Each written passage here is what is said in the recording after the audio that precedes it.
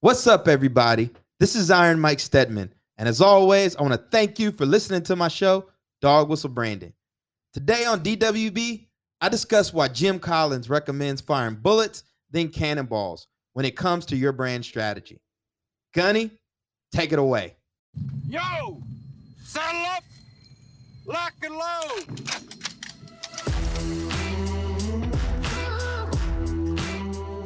You're listening to Dog Whistle Branding, brought to you by the team at Ironbound Media and the Lion's Pride, where we provide no fluff and high-impact brand strategy and business coaching for veteran-owned businesses to keep you in the fight and not face down in a rice paddy. I'm your host, Iron Mike Stedman, the godfather of Dog Whistle Branding, founder of Ironbound Media, and business coach at the Lion's Pride. Before we jump into the show, make sure you subscribe to our newsletter at the link in the show notes, or visit our website, dogwhistlebranding.com, to stay up to date on all things DWB. All right, get out your pen and paper and get ready to build a dog whistle brand.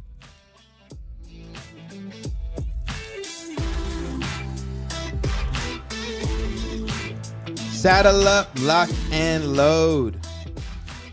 One of the hard parts about building a dog whistle brand is that there are no guarantees.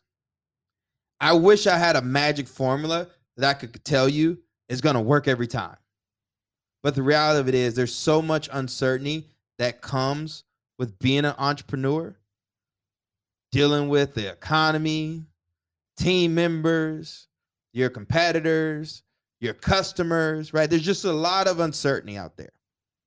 And although I have my dog whistle branding framework where I talk about perfect customer, build a whistle, build your brand, the reality is you might have to try a bunch of different whistles and a bunch of different brand positioning before you figure it out and you to figure out what works. And one of the things I like to think about whenever we start talking about branding is Jim Collins and his concept of fire bullets, then cannonballs, which comes out of his book, Great by Choice. And the concept is this: before you go all in on something, before you fully commit to a strategy, invest in manpower and money and other resources, go ahead and get some feedback, some market validation that you might be onto something instead of just shooting blind. So you start by firing a bullet. If you're thinking about entering a new vertical for your business, maybe you're selling software to small businesses and now you want to go, to more large enterprise accounts. Before making that commitment, maybe you get at least 1 to 2, probably more enterprise accounts and say, hey, I think we're onto something. I think we can punch above our weight. Instead of going all in on enterprise right out the gate, realizing they're not buying what you're selling, and now you're shit out of luck because you've committed all this time, money, and resources into a market that has no demand for what you're offering. And when you think about the fire bullets, then cannonballs concept, it actually allows you to hedge your bets just in a more strategic way. And I even think about this podcast, Dog Whistle Branding. Last year in the summer, I decided I wanted to have a podcast to be the main lead magnet for Ironbound Media. Now, I'd already launched a few podcasts prior to that, Confessions of a Native Son, The Transition, but I wanted a podcast specifically for Ironbound Media because I like that model. I think it's great to have a platform that allows you to teach everything you know, build a relationship with your audience while also closing the distance between you and them via audio, because I just think podcasting is just a lot more intimate than email. But I knew that in order for me to justify the investment I was making into this show, that I had to validate that we could drive revenue from it, that we could get leads from the show. And so I gave myself a little bit of a window. I said, you know what? We're going to launch this Dog Whistle Branding podcast. We're going to give ourselves, 3 months to see if we can use it to generate revenue because we were still early. I mean, I had just launched Ironbound Media probably like the year prior. And we'll see where we go. And sure enough, within 3 months, we got a big lead. We got another lead. And so I knew what the decision we were making, the time and commitment, I was investing in this platform was working. And so I was able to, again, go all in. But let's say I started the podcast. I didn't really like the return I was getting. I could have shut it down and walked away. And maybe I launched another show with a different concept altogether.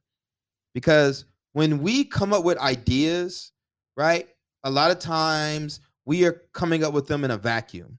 We haven't engaged the market. Y'all know I'm a big component of that market-based feedback, which is why I stress that business is a contact sport.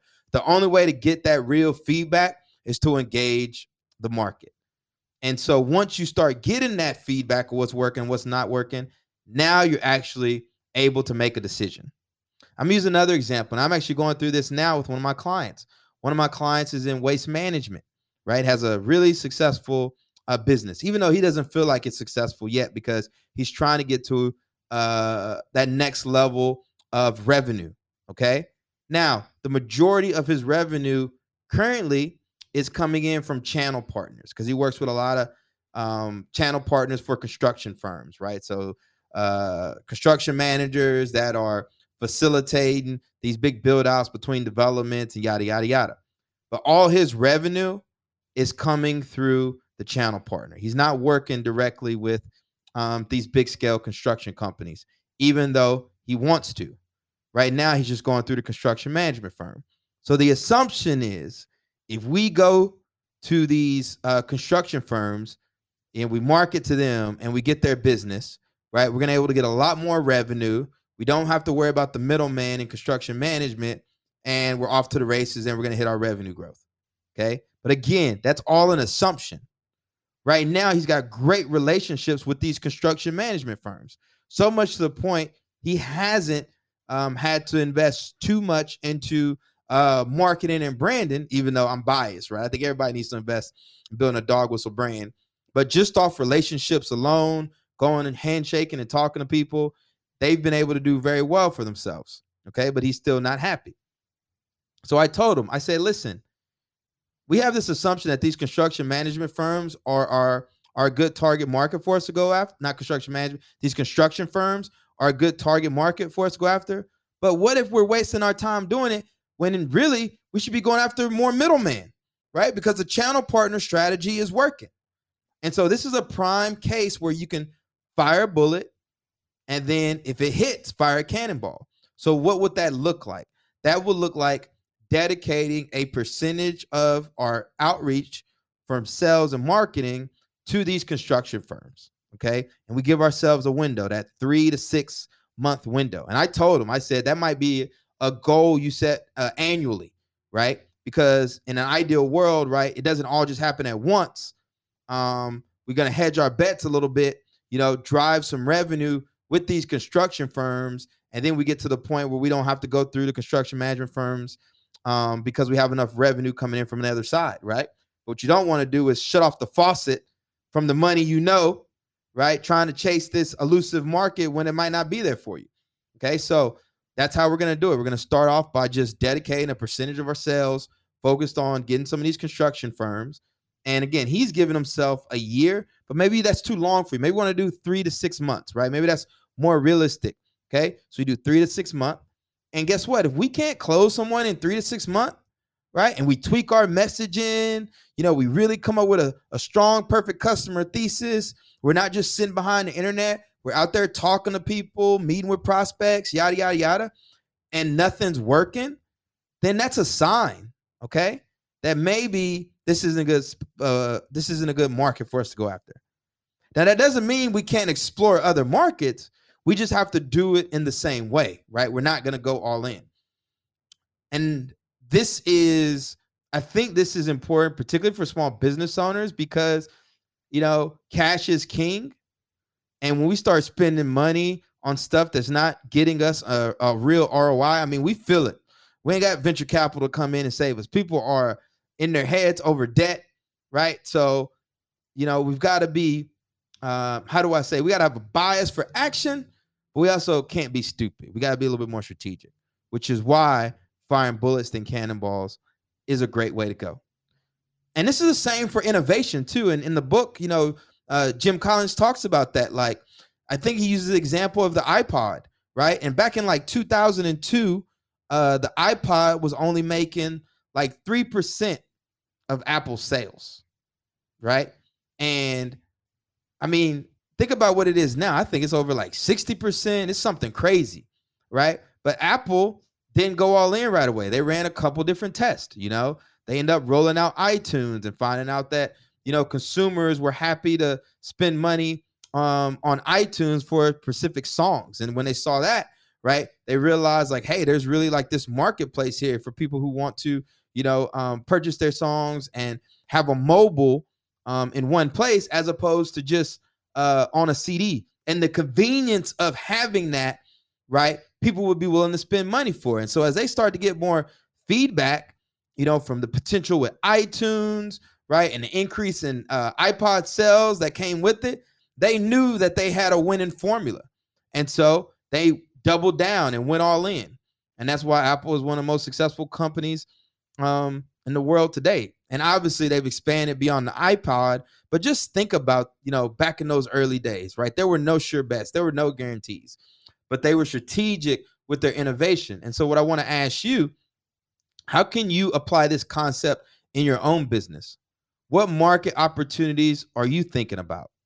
And how can you test and validate and get some of that feedback to know that this is the right choice to make? We all have our own playbook. People try to sell you their playbook and like you can, I forgot what it's called, but they can just somehow take your business and put it right on theirs.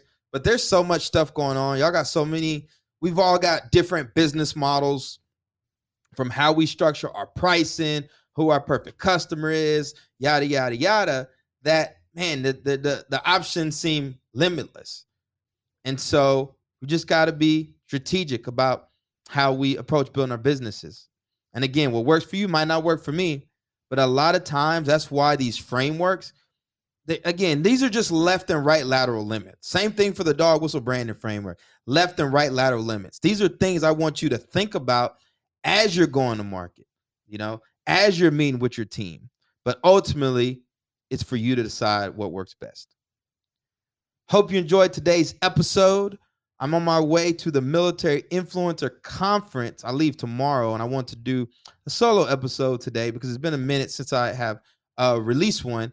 And I'm looking forward to heading out to Mick because I'll be teaching a workshop on how to acquire your first 100 customers, which I'm super excited about.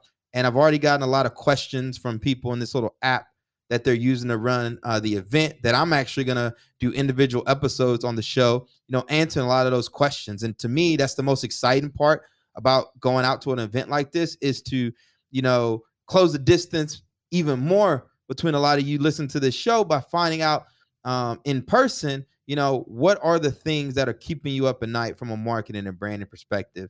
And, how can this platform provide some guidance and some frameworks for you to help navigate through it. So I'm super excited about that. Got some other panels going on. And of course, my book, Black Veteran Entrepreneur, is out on Amazon. And I'm excited to take some copies out there, sign them in person, and sell some books. So feeling super blessed today. I really appreciate y'all for tuning in. And do me a favor, if you haven't done so already, make sure you subscribe to the Dog Whistle Branding newsletter at the link in the show notes. And in the meantime, if there's a topic you'd like me to cover on the show or in the newsletter, shoot me an email at mike@weareironbound.com or message me directly on LinkedIn at Iron Mike Stedman. Also, if you're really in the thick of it and you need some help, you just want to chat, shoot me a text, 832-284-1045. I appreciate y'all. And until next time, peace, love, and have a great rest of your week. Dog Whistle Branding is brought to you by the team at Ironbound Media, where we provide no fluff and high impact brand strategy for veteran-owned businesses. We believe that audio is the future of publishing, and we're committed to leading the movement for the veteran entrepreneurial community. You can learn more by visiting our website, ironboundmedia.com. This series is powered by the Lion's Pride, a professional training and coaching company for badass founders. We serve mission-driven, high-performing small business owners with at-the-ready resources, battle-tested tools, and full-service support. We're proud to support veteran and other badass-owned businesses at every stage of growth. You can learn more and get more at thelionspride.com.